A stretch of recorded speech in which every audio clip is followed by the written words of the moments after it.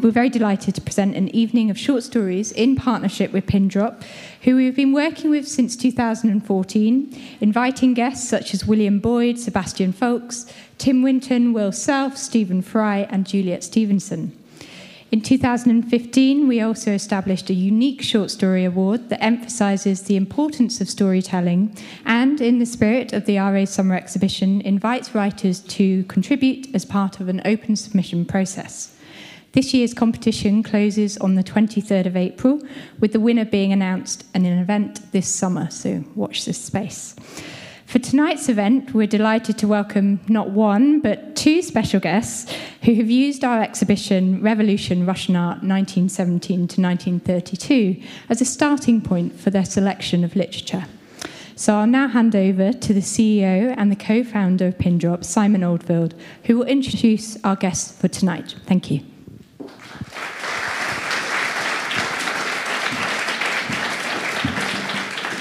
Thanks very much, and welcome, good evening, and welcome to Pindrop at the Royal Academy of Arts. I'm Simon Oldfield, I'm the co-founder of Pindrop, as Amy said, and this is part of our ongoing series with the Royal Academy, and it's a great pleasure to be here to introduce this evening. We're all about introducing and bringing to the stage extraordinary people who read short fiction in response to the main themes and the rhythm of the exhibition programme. So we're here now against the backdrop of the Russian Revolution exhibition, Revolution Russian Art from 1917 to 1932. I'm sure many of you have seen the exhibition or will see it.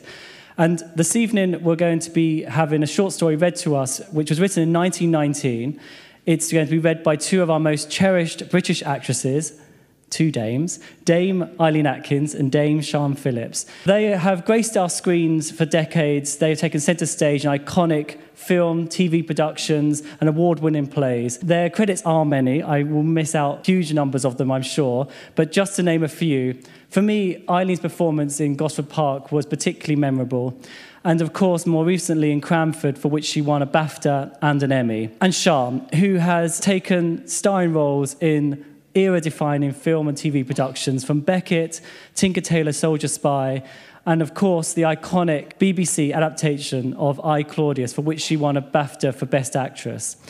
So we really are in for a treat to have both of those here this evening together.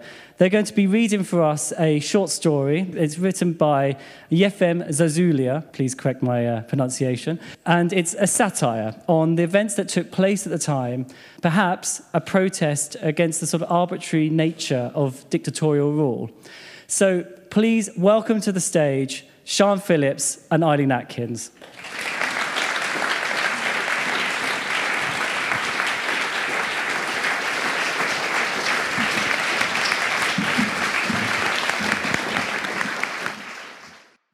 The story of Ak and humanity.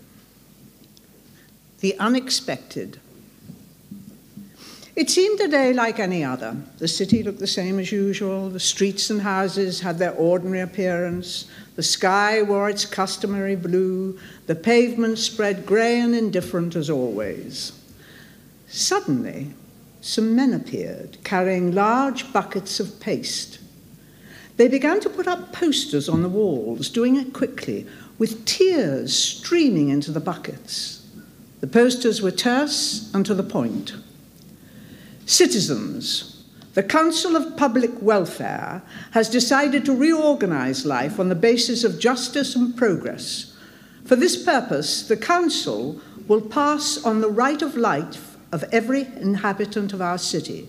Those whose existence is found to be superfluous will cease to exist within 24 hours.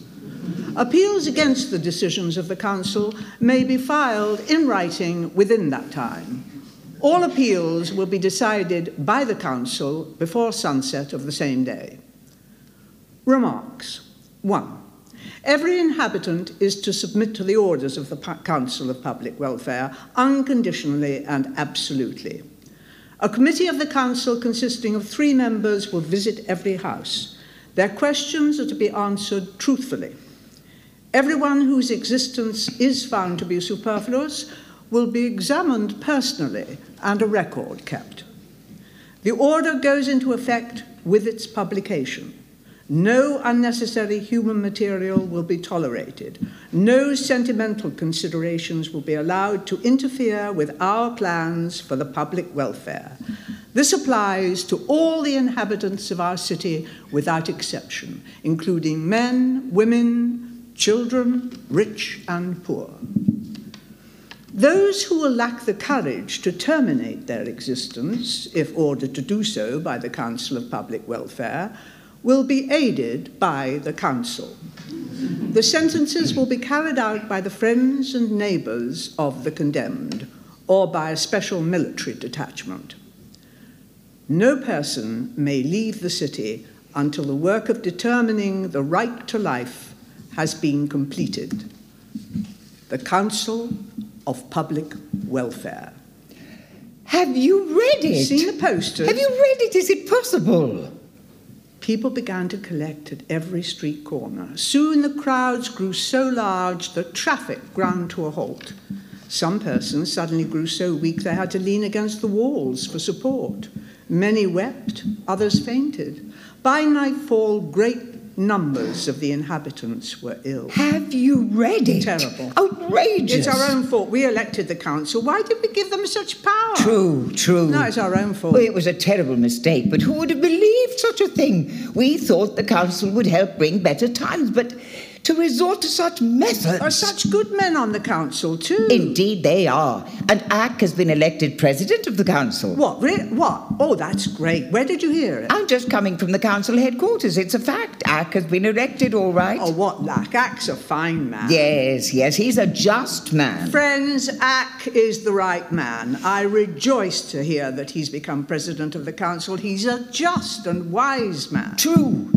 His decisions will be just, I'm sure. Citizens, we need not worry about it. I know Ack. He's all right. No, we can depend on his good judgment and sense of justice. Only the evil and useless elements will be eliminated. You can be absolutely rely on Ack for that. Yes, I'm sure of it. Ack will never permit any injustice. Tell me, dear friend, do you think they will pass favourably in my case? You know I've always been a good citizen. You remember, of course, that I was in that shipwreck where 20 passengers jumped into one lifeboat. You know, there were too many for that boat. It would have capsized. It meant the death for all of us. Well, 5 men had to be sacrificed to save the other 15. I was the first to volunteer. Now, I jumped overboard and... What's the matter? Why do you smile so incredulously? Well, of course, I'm old and weak now, but at that time I was young and strong and, yes, and brave, too. Indeed, I was. Why? Don't you remember that shipwreck? All the papers were full of it at the time. The other 4 men went down, but I was saved. It's just luck. What do you think, friend? Will they let me live? And me? What about me? Didn't I give my whole fortune away to the poor? It's a long time ago now, but I have all the documents to prove it. Yes, sir, I have. Well, I don't know. Who can tell? It all depends on the viewpoint of the council. Let me tell you something, my dear fellow citizens. A primitive helpfulness or usefulness to those around you is not enough to justify one's right to life, else every stupid servant girl could claim that right. That's silly old nonsense. You're terribly old-fashioned, that's what you are. Really reactionaries. Indeed. What then makes a human life valuable? Tell me that. Go on, yes, tell us. Well, I don't know, but You don't know? Then what the hell are you talking about? Well, pardon me, but just let me explain. Look, something's happened. Everyone's running. A riot, save yourselves. Help! A panic, oh my God. Run, fellows, run, save yourselves. Halt! Stand still, men. Order, quiet, don't increase the panic. Halt. The flight. Excitement, shouting and yelling, everybody running, red-cheeked youths, mortal fear in their eyes, clerks, employees of banks and offices, bridegrooms in starched white shirts, gentlemen of leisure, actors, baseball fans, football huskies, loafers, swindlers, rowdies, poets, lovers, writers, broad-shouldered sportsmen, dowdies, frequenters of houses of ill fame, grafters, windbags, long-haired fakes, melancholics with a yearning black eye, misers on their lips a cynical smile, good-natured simpletons, clever scoundrels, all ran. And stout, heavy women ran, tall, skinny women, haughty, oversexed, wives of fools and wives of bright men, gossips, cocottes, prostitutes, faithless women, brainless, envious, proud geese, their hair dyed, indifferent females, good women, grisette, now all with the same expression of terror on their faces.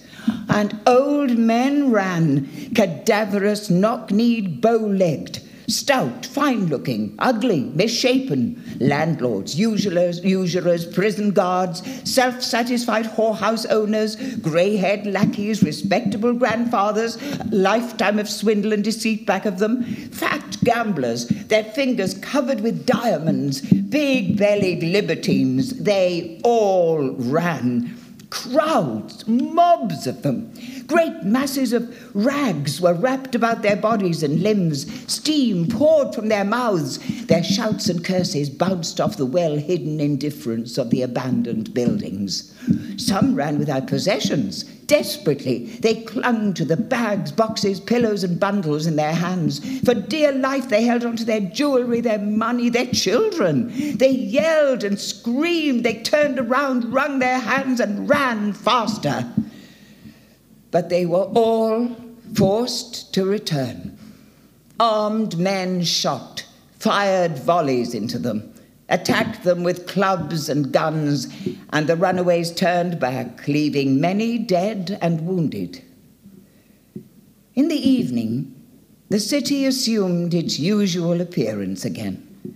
The inhabitants kept to their houses, most of them in bed. Desperate hope flickered in their hearts. The proceedings were simple. Your name? Alexander Ross. Age? 39. Profession? Cigarette maker. Don't you lie to me. I'm telling you the truth. I've been 14 years in the trade. I'm a hard-working man and I support my family. Where's your family? Here. This is my wife and there's my son. Yeah, Citizen Ross. General condition, medium. Citizen Ross, what are your amusements? What do you enjoy in life? Well, I enjoy many things. I love my fellow men. I love life itself. Don't be nervous, Citizen Ross. Be more precise. We've no time to waste. Tell us clearly, what do you love in life? I love... Well, my son, he plays the violin so beautifully, and I love a good meal. I'm no glutton, but I enjoy good food, and I love women. I like to watch them on the street, and I love my work. I make 500 cigarettes an hour, and a good rest after the day's work, and lots more besides. Oh, I love life. Calm yourself, Citizen Ross. Stop your whining. You're poor material, comrade. You have a miserable, humdrum existence, semi-phlegmatic, semi-sanguinical, activity below medium, no hope of improvement, passivity 75%, still worse in Mrs. Ross. Your boy is a simpleton, but perhaps, how old is your son, Mr. Ross? Stop crying. 13, sir. All right then, Citizen Ross. Your son may go on living. We'll postpone his case for 5 years. As for you, in the name of the Council of Public Welfare, for the high purpose of clearing life from all superfluous rubbish, from indifferent existences which clog the way of progress, I command you, Citizen Ross, and you, Mrs. Ross, to terminate your lives within 24 hours. Don't shout. Stop that. Give the woman something for her nerves. Call the guard. This fellow will hardly manage it himself. The Grey Cabinet. The Grey Cabinet stood in the corridor of the main office of the Council of Public Welfare. In appearance, it was just an ordinary, well-made cabinet with its usual stupidly thoughtful expression. It was about 3 feet wide and less than 4 feet in depth, but it was big enough to serve as the cemetery for 100,000 lives. The Grey Cabinet bore 2 short inscriptions: Catalogue of the Superfluous, Character Records. The catalogue contained several subdivisions, among them the following categories: subject to impressions but not able to differentiate, minor followers, passive, lacking centres. The characteristics were brief and concise. Occasionally there were some ironical remarks by the specialists, but in such cases, Ack, the president of the council, never failed to make a marginal note on the document in red pencil reading, "The superfluous should not be insulted." We reproduce herewith some specimen records. Superfluous number 14623, physically sound, mechanic, not fond of his job, type of least resistance, mentality below par. On Sundays and holidays, stupefies his brain with strong drink, exerted energy during the revolution, wore a red tie and kept buying potatoes because of his cowardly fear of hunger. Proud of his proletarian origin, took no active part in the revolution, beats his children within 24 hours. Superfluous number 15201. Speaks 8 languages. Whatever language he uses, his friends are always bored. Has a passion for studying the mechanism of cigarette lighters. Very self-confident. Seems to have acquired his self-assurance from his philological studies. Demands the greatest respect from all who come in contact with him. A windbag. Sweetly amiable with people purely out of innate cowardice. Is fond of killing flies and other insects. Rarely experiences joy within 24 hours. Superfluous number 4356. Yells at her servant out of sheer boredom. Secretly eats the film of fresh milk and the fatty layer of the soup. Reads cheap romances. Spends whole days lolling about on the couch. Her deepest desire? To sew a dress with yellow sleeves and jutting sides. For 12 years, she was the object of a talented inventor's affection. She had no idea what he did for a living, thought he was an electrician. She left him and married a leather merchant, has no children, is often capricious and cries for no reason. Wakes in the middle of the night, orders the servant to heat up the samovar, drinks tea and eats. Useless creature. Within 24 hours. The Council. President Ack and his Council of Public Welfare were assisted in their labours by a large staff of specialists, among whom there were physicians, psychologists, technicians, inspectors, social workers, and writers. All of them worked intensively and rapidly. There were days when a couple of specialists sent as many as 100 persons to their doom. The Grey Cabinet was bursting with records in which the exactness of the phrases competed with the author's limitless self-assuredness. The offices of the Executive Bureau of the Council resembled a veritable beehive. Work continued there from early morning till late at night. Men kept coming and going, issuing orders, signing papers, sending out execution squads. Scores of clerks sat at long tables, writing busily, hardly taking time for lunch. President Ack was at a separate desk, his hard, narrow eyes staring at something apparently visible only to himself, thinking a thought only he understood, which bent his back and turned the hair on his big stubborn head grayer than ever. Something was building up between him and his servants. Something seemed to have risen between his sleepless thought and the blind, thoughtless hands of the executioners. Ack's doubts. One morning, the members of the Council of Public Welfare entered Ack's private study to make their daily reports. To everyone's surprise, Ack was not in his accustomed place. It was very strange, as the president was famed for his extreme punctuality and settled habits of work. He could not be found. Messengers were sent to every part of the city. The telephones were kept busy, but President Ack could not be found. Late that afternoon, Ack Ack was accidentally discovered in the Grey Cabinet. They found him sitting on the paper graves of the executed, evidently even deeper in thought than usual. "What does it mean, Comrade President?" his colleagues asked. "What are you doing here?" "Can't you see? I'm thinking," he replied wearily. "But why here?" "It's the best place for it. I'm thinking of the executed, and nothing is more productive of thought than the records of their extermination. These documents here are most informative." Someone gave a short, dry laugh. "Don't laugh," Ack upbraided him sternly, shaking a record in his face. "The study of the lives of the murdered has taught me a great deal. Yes, a great deal," he emphasized. "A crucial moment has arrived. I am thinking of new ways of progress. You people have shown that you can glibly prove the superfluity of human life.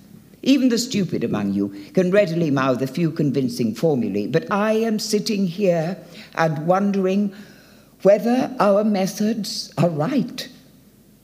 He sighed deeply and then added, speaking very low, "Where is the right way? When I study the living, I come to the conclusion that 3/4 of them should be exterminated. But when I study the dead, I begin to doubt my judgment, and I feel that wouldn't it have been better to let them live and to love and pity them?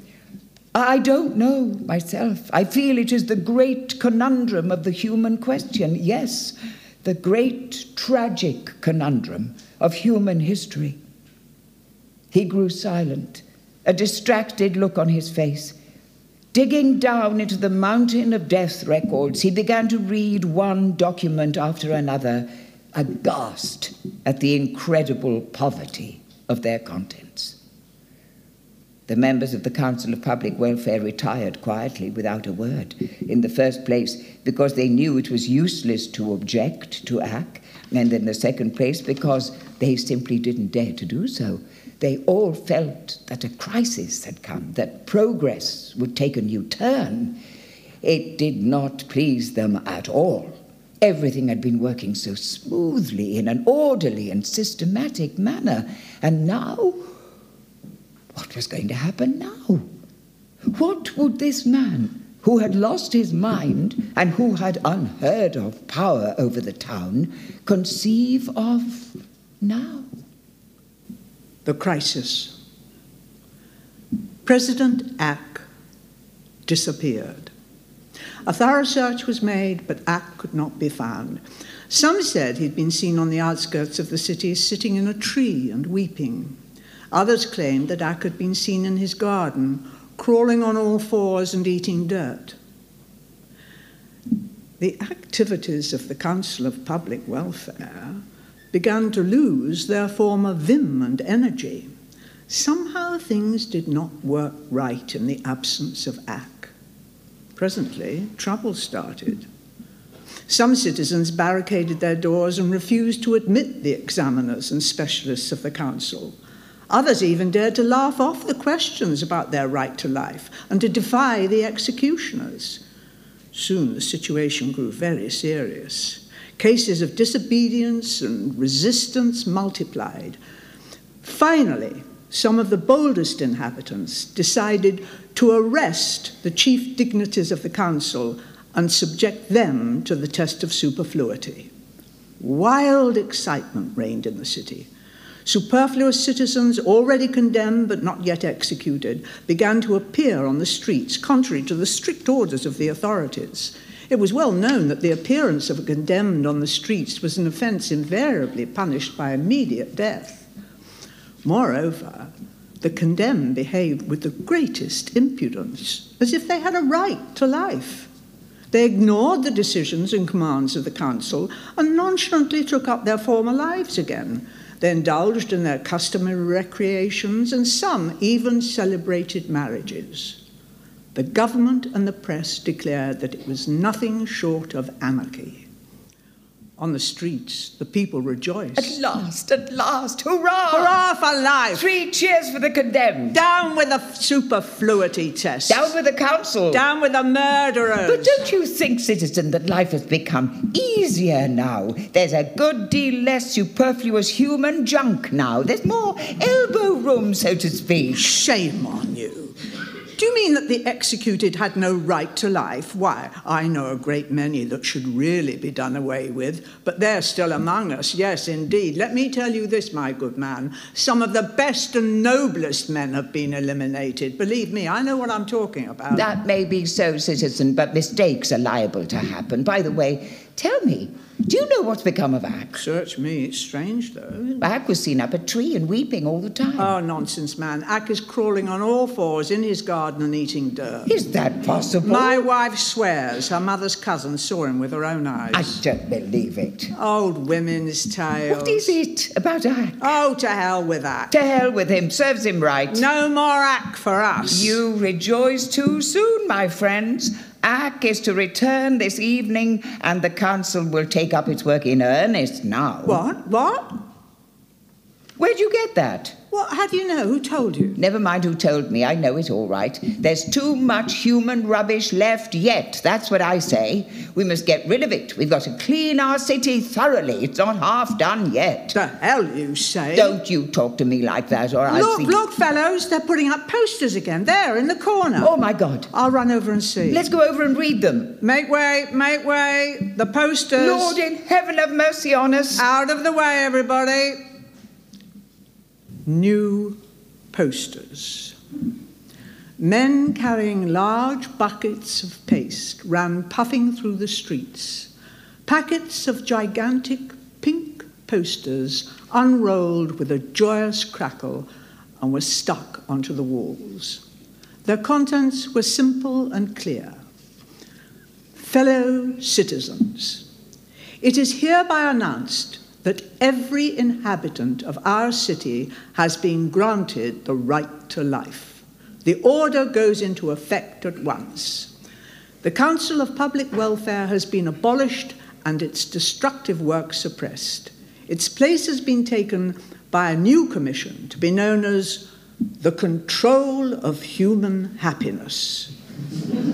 Citizens, rejoice. You are, each and every one of you, precious beings. Your right to life is self-evident and incontestable, henceforth and forever. It is your sacred duty to enjoy and be happy. The Control of Human Happiness has appointed a special committee consisting of 3 members with instructions to visit every inhabitant of the city at least once a day. They will respectfully congratulate the citizen on their right to life and prepare the records of happiness. You are kindly requested to aid the committees in their study of happiness by giving them the most detailed information. The records of happiness will be kept in the pink cabinet and preserved for the benefit of future generations. The Control of Human Happiness. Gates and doors were thrown open. Windows and balconies came alive. Voices grew merry. There was laughter, song, music. Stout young ladies pounded the piano. From early morning till late at night, gramophones whizzed. Violins and clarinets and trombones helped along. In the evening, the men took off their coats, sat on the verandas with their legs spread wide, listening to the radio and belching their profound contentment. The streets of the city were crowded. Young fellows went joyriding with their girls in autos, cabs, and on motorcycles built for 2. No one feared to leave his house or to be seen on the promenade. In the cafes, it was almost impossible to find a vacant seat. But the most rushing business was done by stores where mirrors and looking glasses were sold. The people became obsessed by the passion of watching their reflection. Photographers and portrait painters worked overtime. These portraits were framed and adorned the walls of private flats. A pair of such portraits even resulted in murder. It was all in the papers. A young man renting a room in a flat demanded that the portraits of his host's parents be removed from his walls. The hosts were offended and killed the young man, tossing him out of the 5th floor window. Self-admiration and self-esteem grew enormously. Quarrels and fights multiplied. The hot words usually exchanged on such occasions now assumed a peculiar form. It was sure a mistake that you were overlooked by the Council of Public Welfare, superfluous junk that you are. Too bad they didn't complete their job. You bet they didn't complete it, or you wouldn't be here now. On the whole, however, such little matters did not affect the general tenor of everyday existence. The inhabitants indulged in more food and drink than before. Their mothers, wives, and sweethearts prepared a larger stock of preserves, and the demand for warm underwear increased very considerably because the people were now more careful of their health. The committees of the control of human happiness conscientiously visited the inhabitants and questioned everyone about his life, joy, and happiness. Many stated that they were getting along very well indeed, and they took great pains to convince the official inquirers how greatly they enjoyed living. "Look at me," some would exclaim, "making pickles, curing herring. Don't I look fine? I'm all right. Yesterday I weighed myself, gained 8 pounds in 2 weeks. Not bad, eh? Knock wood." There were some, however, who complained about comforts and amenities and lamented that the Council of Public Welfare hadn't done its job. "Just think of it," a young man protested. "The other day, we got into a streetcar, my wife and I. Not a single seat to be had. Outrageous! We had to stand for several minutes. It's evident that the city is still overcrowded. Too much junk left. They should have eliminated it at the right time, that's what I have to say." An old gentleman grumbled, "Be sure to note down, Mr. Inspector, that neither yesterday nor the day before was I congratulated on the fact of my existence. It's a shame, such neglect. You don't expect me to come to you to receive congratulations, do you?" And then, at the headquarters of the control of human happiness, everyone was feverishly busy. At the long tables, the clerks worked like bees. The pink cabinet was bursting with the records of happiness. The documents described the lives of the inhabitants in every detail. Birth dates, marriages, christenings, love affairs, and adventures. Everything was chronicled at length, frankly and truthfully. Many of the records read like veritable novels. Presently, the citizens requested the control of human happiness to publish the records for general circulation.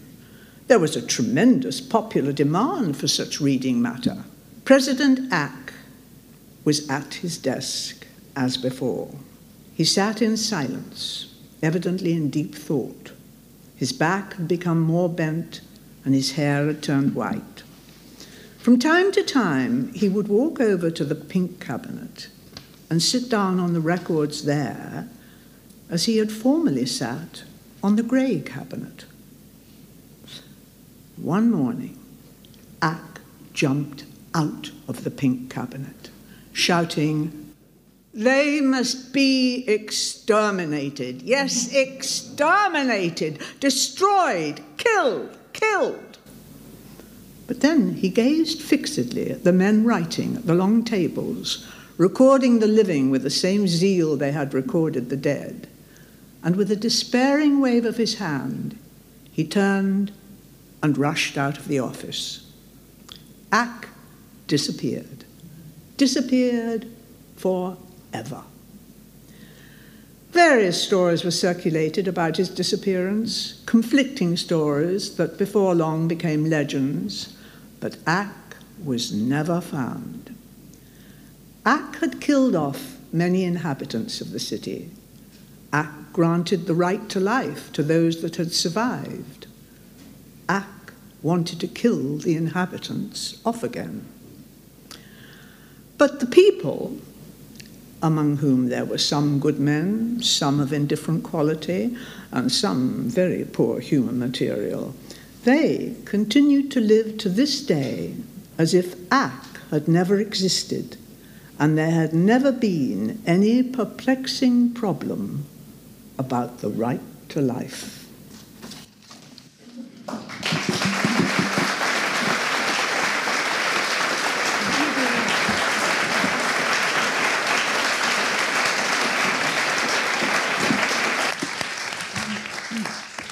Thank you so much. That was amazing. I had the privilege of having been privy to a rehearsal last week, the two of them in our studio, and it was amazing. But that was incredible. I was like, I've never seen anything like it. It was like the ping pong between the two of you was great. It was really, really wonderful. I'm sure you all agree.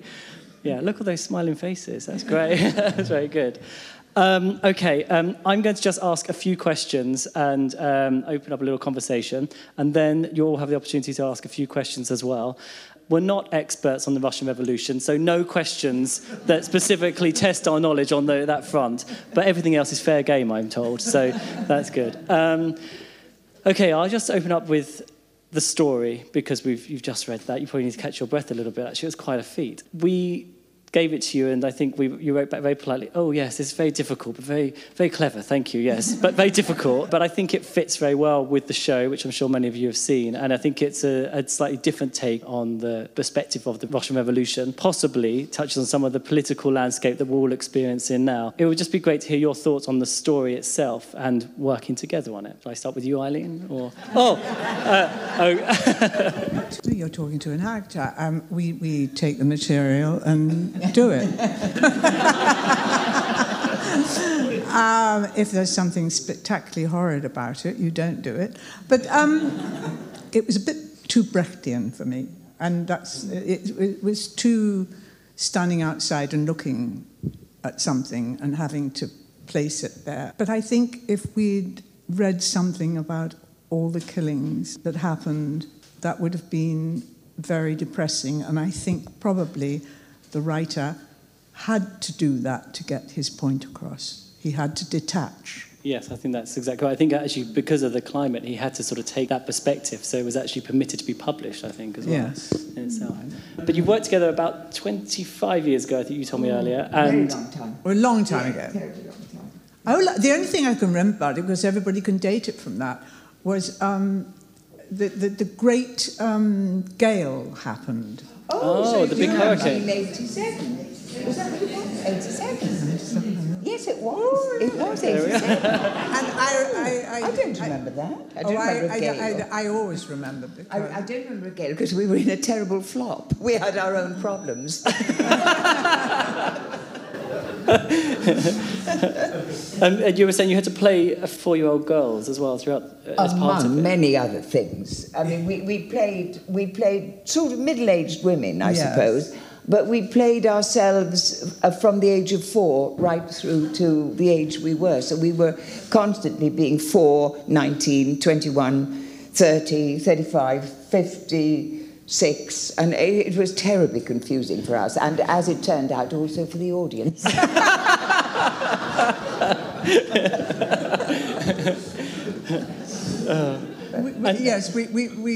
We lasted respectably, but it wasn't the biggest hit either of us have ever had. But we did enjoy each other's company, and we both listened to the Archers together in our dressing room. We did the Archers dance as well before going on stage. Yes, with the Archers. So it all worked out very well then. Yeah, it worked out awfully well. Yes, yeah. And you have a story about the Russian Revolution, a personal story, I think.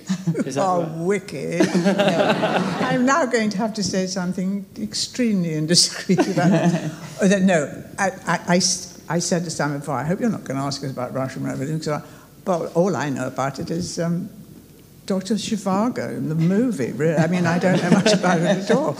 And then I told them this story. I was in America doing a play, and Dr. Zhivago was on, and I went with a stage manager to see it, and it was absolutely packed cinema to see it. And I didn't know anything about it. I just wanted to see the movie. And I sat there, and on came them all into, not Leningrad, well, St. Petersburg it was then, the Great Revolution, charging across the Hermitage. And I suddenly, there was my ex-husband. He was the leading priest with a great banner and everything. And I was so surprised, I said in a very loud voice, "Oh, there's my ex-husband." and then we sat back and a bit more went on. And then Lenin came on.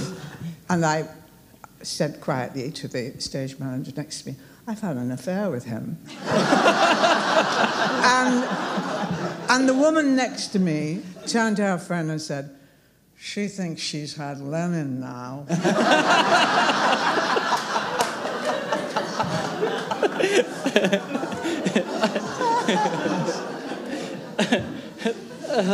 Thank you for sharing that story.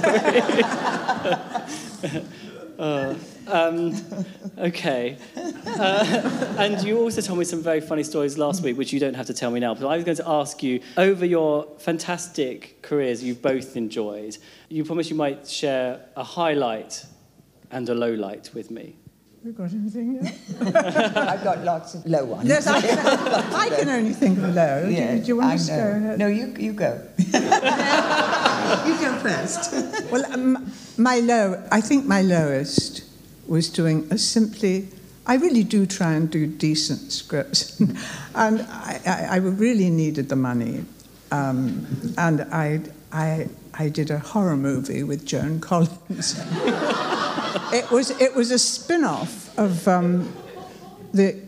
not The Extortionist. What was that film called by Billy? Exorcist. The Exorcist. Exorcist. Billy Freak. Extortionist. Extortionist. And it was a terrible moment when I had to go and do the exorcism from the prayer book. Right. And it was all in Latin, and I couldn't learn it, and I don't speak Latin. So I'd gone to a friend of mine who did speak Latin, and I'd had it printed inside a Bible, phonetically, all the way through. And I'd practiced and practiced. We had this mad Hungarian director, and I got to do the scene, and I was going up the stairs chanting this, and he came and said, "No, cut, no. And he took the Bible and he said, "You don't need that." I was playing a nun. "You are a nun who knows it all." And he wouldn't let me have that. That's so mean. I just did gibberish. Nobody knows. That was one of the low lights. Sean, you don't have to share one. It's okay. I feel like I'm being very mean now. Actually, I didn't ever feel depressed when you're young. It's quite good to have a lot of flops because you get a lot of practice that way. You get to do different things.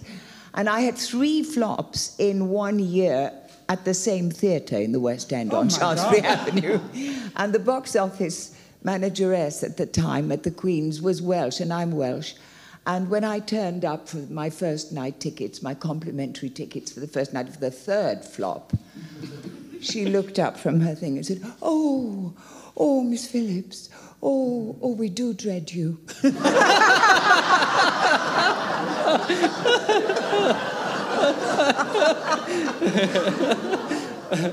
But I remembered a story about an ex-husband of mine. Suddenly, which I'd completely forgotten. It's a very small one. It's not quite as entertaining as yours. It's very short. And my husband was out on the Raz, I suppose you'd call it, with Nureyev, who just arrived in this country from Russia. He escaped, and we got to know him. And they went out together. And they were dancing the twist, I think, was in fashion at the time. And they were standing side by side in Al Burnett's nightclub in Swallow Street, busily doing the twist. And it was teaching Nureyev to do the twist, it was all dreadful. And he heard a hostess came to join them and danced the twist a bit. And she said to Nureyev, "Are you Polish?" And she said, "No." And he said, "No. I am Tartar," and went on. I am Tartar. Lovely. Yeah. Okay, I'm going to... This is getting out of hand. It is a bit, isn't it? Exactly. I just rein it in. You'll be telling your secrets soon. You can share a highlight as well if you like, but the lowlights seem to be much more fun. No. I enjoy most things. It's all been, it's been upwards. We both enjoy most things. We enjoy our work, don't we, Sean? We like it anyway. We don't moan about it. Yeah. I mean, we like going to the theatre and doing it. Yes, and doing it. Theatre, I'm not so keen on film. And becoming dames, did that change your life beyond recognition, or did it not really do anything? I'd like to tell you the story of when I got DBE, got the Dame, and when I got a CBE, I crept out and hadn't done... as you come out, that says, do you want a photograph or don't you want a photograph? Yeah. I'd done a rather grand curtsy for my DBE, and I was feeling rather pleased with myself. And feeling absolutely full of myself, I came out of the part, and I thought, why don't you go and have a photograph, Eileen? Come on, do the photograph bit, the press photograph. So I went. There were two photographers, and they were taking photographs of Patrick Stewart, who'd just got an OBE. Yeah. And they were so kind, they weren't looking at me at all. So I thought, I'll go and greet Patrick. I know him, and then I'll get my photograph taken. So I went over and said, Patrick, congratulations on your OB. And he was with his wife and two children. And the photographer said, Patrick, could you get your friend out of the way? So I never had a photograph. No, I don't. I don't have a photo. No. You're both very funny. Okay, so I'm going to allow you to all ask a few questions. Hello. Thank you so much. I want you both to have your own chat show. I tune in every night. I'd like to know what the Archer's dance is. Oh, yeah. Don't do it. It's a little sort of country dance. You could all do one. Yeah. The tune does ask you to do a little dance, doesn't it? Just because we're here as a response to the exhibition, I want to know on what level does other art forms influence theatre and film that you do? So galleries, music. How much do you use that in the work that you then go on to create yourself? And is it useful to you? That's a good question. That is. Can I claim that question as well, please? That's very good. Hugely, actually. Well, I think. Yes, anyway, I think. Honestly, I was talking, oddly enough, to a director this morning on the phone who was complaining about some young men, actors, who kind of couldn't carry themselves. And he said, well, when I was directing a lot, and I had a lot of actors, he used to take them to the ballet, just to watch the feet, just to see the shoulders and just to get an idea, because there's such a lot of shuffling about and slouching. And it's just nice to know, how other disciplines are good, and watching music, being performed. And I live in art galleries because we both travel a lot for work, and I know that I get postcards, very good postcards from you, from galleries all over the world. And so obviously you do it as well. First thing you do when you get to a new town is go to the art gallery on the Tuesday morning. So I'm very envious of other... so am I. I'm so envious of musicians and dancers, particularly, and singers, because unfortunately, our profession is one that absolutely anybody in this room can say, I'm an actor, I can act. Yeah. But at least with all the others, you have got to get to a certain professionalism before you even can put one step on the stage or play an instrument. And I do find it immensely irritating in our profession that you can be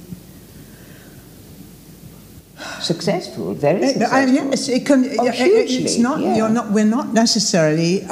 You can't condemn some of the people. Somebody like James Corden, for example, never had a lesson of any kind. Never did any voice work. Nothing like that. Just suddenly got up and did it, and he was terrific. And he was marvellous. So I next time want to be in a profession, if I come back again, where there's a bit more discipline. And I love the discipline. I love the ballet. Yeah. And I'm so envious of their discipline. I think the hardest thing for any artist, is, including acting, is to know how to work. That's the hardest thing about acting, is finding. It takes a lifetime to find out how to practice, you know, how to learn. It's a really difficult thing to learn. And you don't have it when you're young. You can't know that. So it takes a long time.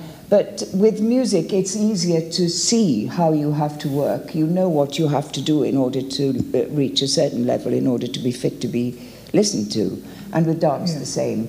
Whereas with actors, you can slop about a lot, actually. But having seen you both work with so much discipline and professionalism and very diligently marking your scripts and being so, you know, it's a very, you know, well-honed craft. You know, you obviously bring so much to it. So I think I'd have to disagree with both of you. I think the good ones stand out, and you two definitely are those. I'm happy to say that most of the great actors I've worked for, who I think are really great, having just said about James Gordon, he's an exception.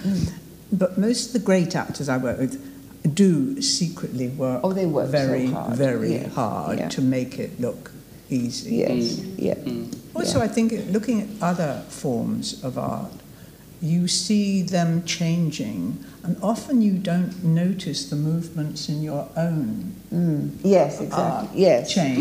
Yes. So you notice them changing, you think, oh, well, maybe I, for myself, for example, you know, I can't bear women playing men. But often I say to myself, it's just a movement, and you're not going with it. You know, that's the movement in your art at the moment.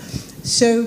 But they're lucky too. I think I was at a concert last night. I said to a mutual friend of ours who takes you out as well, I know, to sing.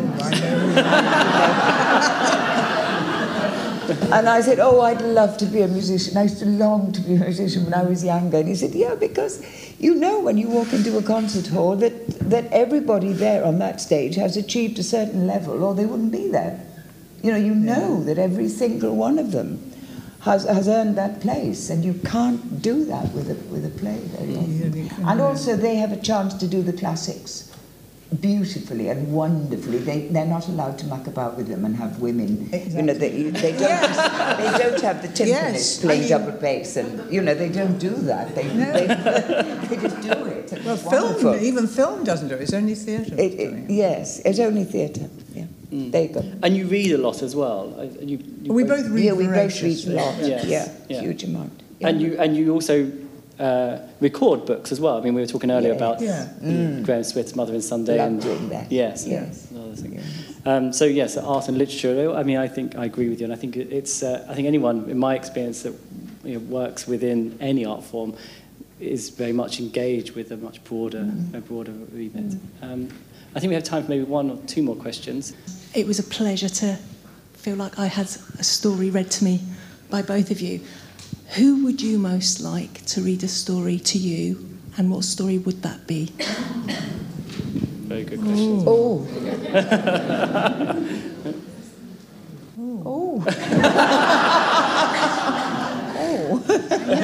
I know the voice that I used to love more than any other, but I can't imagine what story I would like him to tell. Who was that? And that's Paul Schofield. Oh, yeah. I used to be mad about Paul Schofield. Yeah. Because I can't do it, but that voice, it seemed to come from the earth somewhere. What story? He'd have to read something rather thrillingly. Oh gosh, that's too hard. Sian, is there a voice that you would like to hear, though? I don't know. I honestly don't know. We'll have to come back to you. Yes, I'll have to think about that. Okay. I can't choose one. Yeah. Actually, a mutual friend of ours, Joan Plowright, is completely blind now, and she finds it terribly difficult, and I think most actors do, she finds it quite difficult to listen to the spoken books because in your head you're giving the actor notes all the time. You know, you think, you know, the stressing. I was watching Call the Midwife the other night, and I was shrieking at the television at all the wrong stresses. Oh, yes, a lot of that. Yes, yes. You know, somebody says you've got your hat on. Yes, yes. No, you've got your hat. Yeah. Yes. Do you ever mentor younger actors? No, I'm rotten at it. No, I'm not a teacher. I really I'm not a teacher. I'm hopeless. Right. So that's a no then. Yeah. I'm very nice to young actors. I try and help them get jobs. Yes. But I won't do any acting, teaching. Yes, you'll support them in other ways too. Yes. Yes. Okay.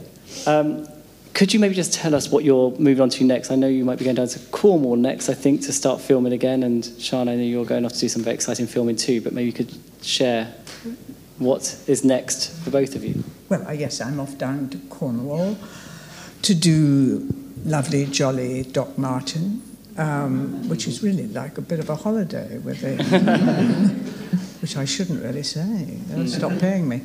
Anyway, that's lovely for 4 months. But I've also excitingly got a film that I've written being filmed this year, which is an adaptation of the letters I cobbled together of Vita Sackville West and Virginia Woolf. And I've now written a film script, and it's now being done. Which is a very unusual thing to say. It's very hard. Let me tell you. It is. I think it's been 12 years we've been trying to get it going. And have you found your lead yet?